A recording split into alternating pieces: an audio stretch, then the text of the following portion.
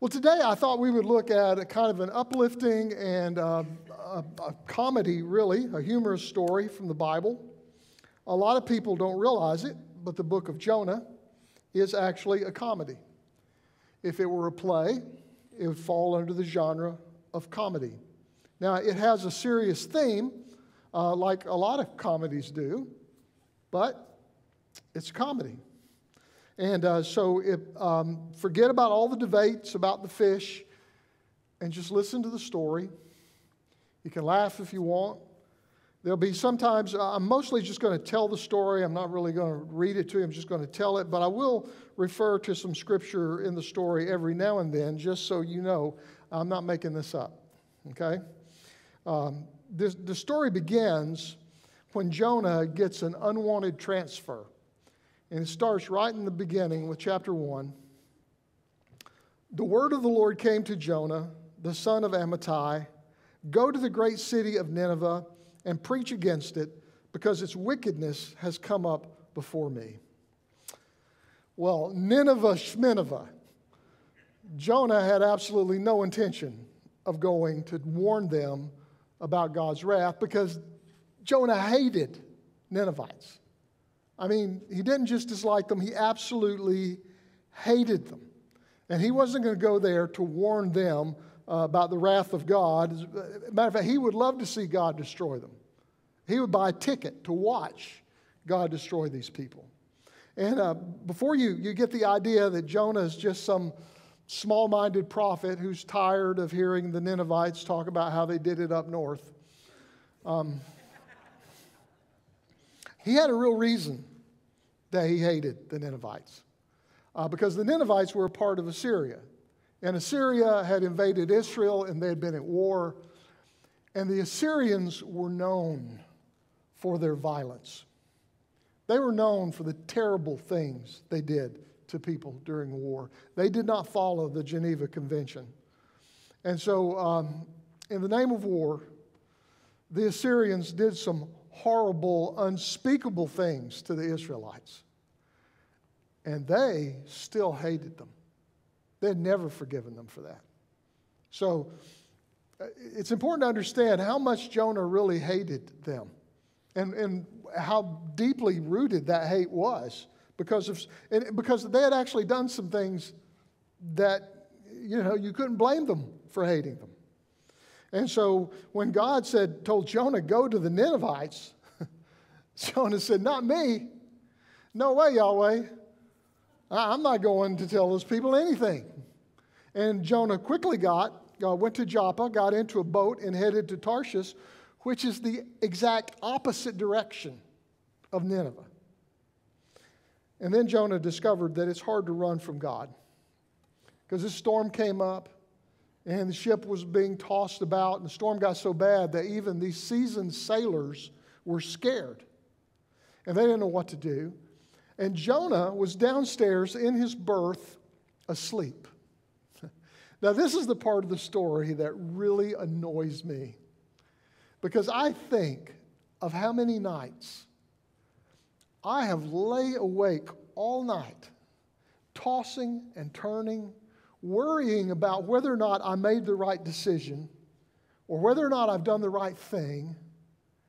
And here's Jonah, who knows he did the wrong thing, who knows he is completely disobeying God, and he's down here sleeping through a storm. And so finally the sailors wake him up, and they tell him he better start praying, because it looks like they're all going to drown. And in the midst of a crisis, the most important thing to do is to find somebody to blame, right? So they all threw dice to determine whose fault it was that this storm was assailing them. And the numbers pointed to Jonah. So they made him confess, tell them what he had done, why this had happened. And Jonah said, I'm a Hebrew. I fear the God who created all things and who is in control of all things, including these dice, apparently. And then Jonah told him, just go ahead and throw him overboard, and the storm would stop. And the sailors didn't want to do this, so they threw other stuff off. They tried everything they could, but the storm got worse And so finally they took Jonah and they threw him over. And you know, Jonah didn't seem to mind. He actually would rather drown than go tell the Ninevites that they could repent and that God loved them. So as soon as Jonah hit the water, the storms stopped. And as Jonah sank beneath the waves, a giant fish swallowed him. And the sailors were stunned. Jonah was stunned. I believe the fish was stunned as well. So Jonah got the first submarine ride over to Nineveh inside the fish. He had time to pray and to think. And after 3 days, the fish spit Jonah out on the shore. And 2 prayers were answered that day. Jonah's prayer, and I believe the fish's prayer also. And so then it happens again. This is in chapter 3. Then the word of the Lord came to Jonah a second time. Go to the great city of Nineveh and proclaim to it the message I give you. Jonah obeyed the word of the Lord, and he went to Nineveh.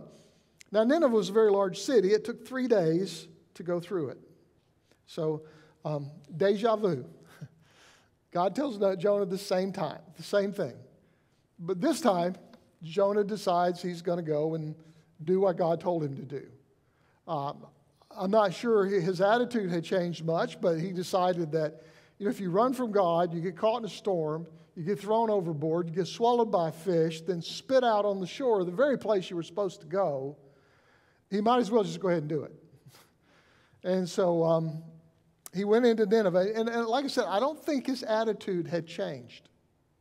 I don't think it changed much of all. So you can imagine what a really heartwarming sermon it must have been that Jonah preached.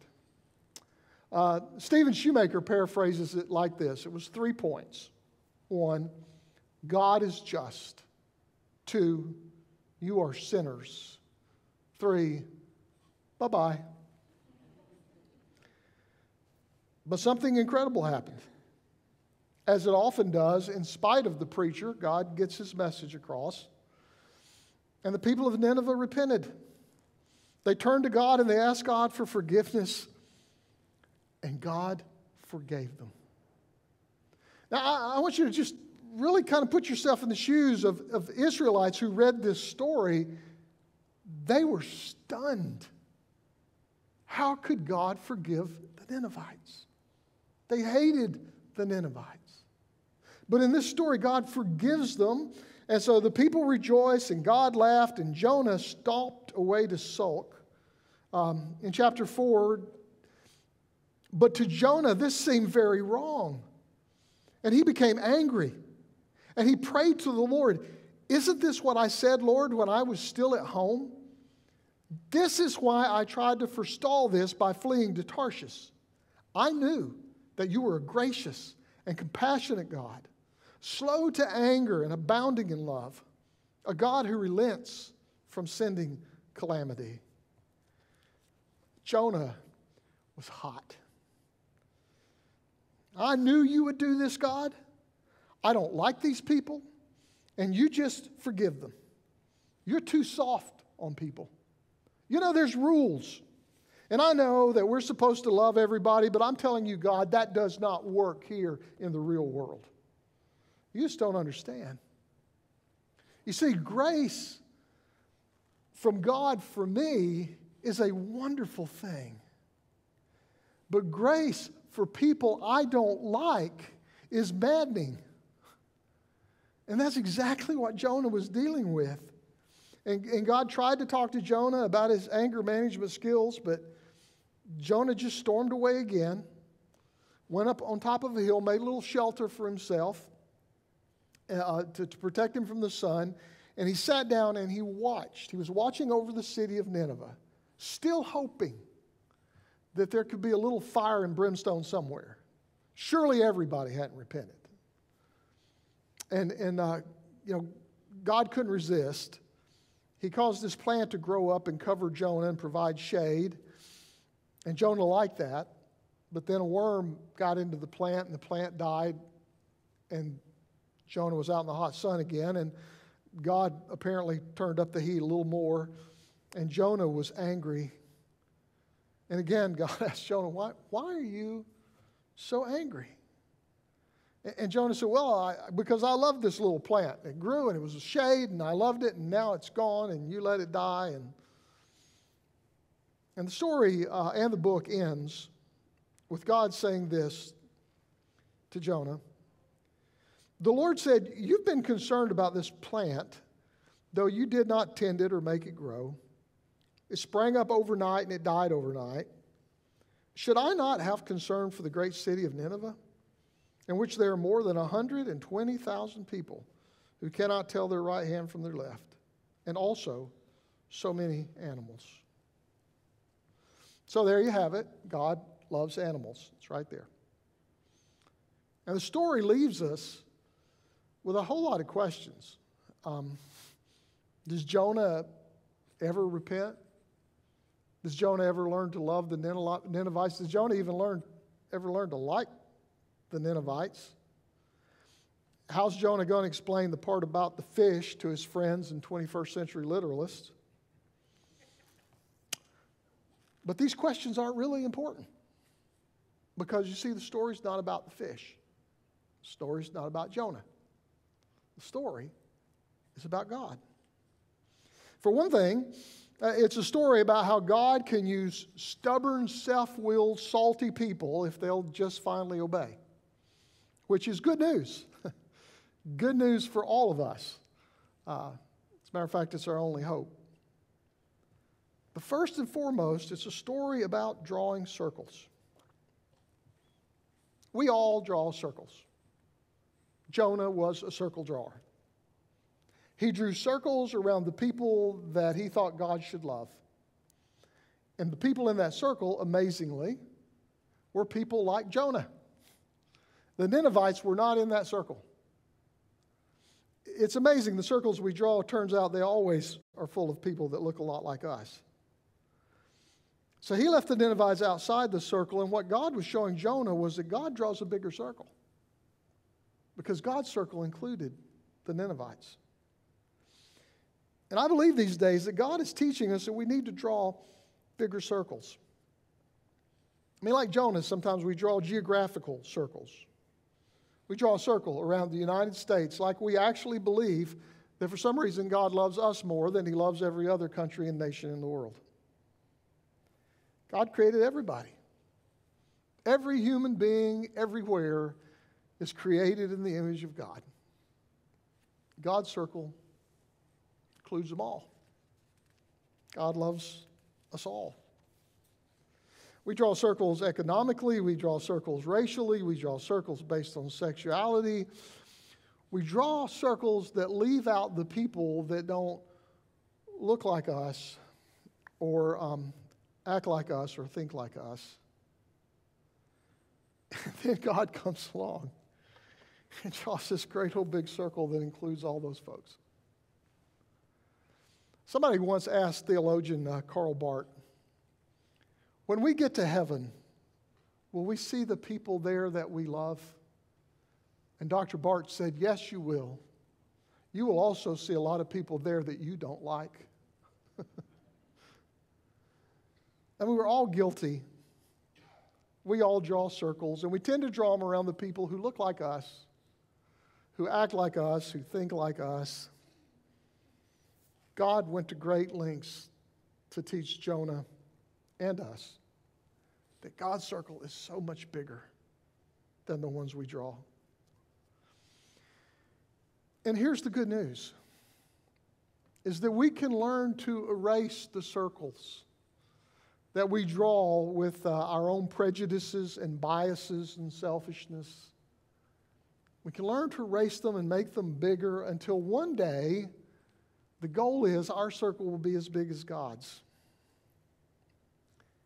In my decades of trying to follow Jesus, I can't tell you how many times I've had to get out my eraser and make that circle bigger than I thought it was. And the only reason that I can find the courage to do that is because one day I realized that I was included in God's circle. You know, there would have been some people that I wouldn't have been in their circle. But I was included in God's circle. And that makes all the difference. And so here's the other thing I want you to know before you leave here today. You are smack dab in the middle of God's circle. Because you are the beloved of God. And it doesn't matter how many circles you've been left out of, even if they were drawn by your family, if they've been drawn by church folks, you are in God's circle, right in the middle of God's circle, because God loves you. You are His beloved, and you always have been, and you always will be. Amen.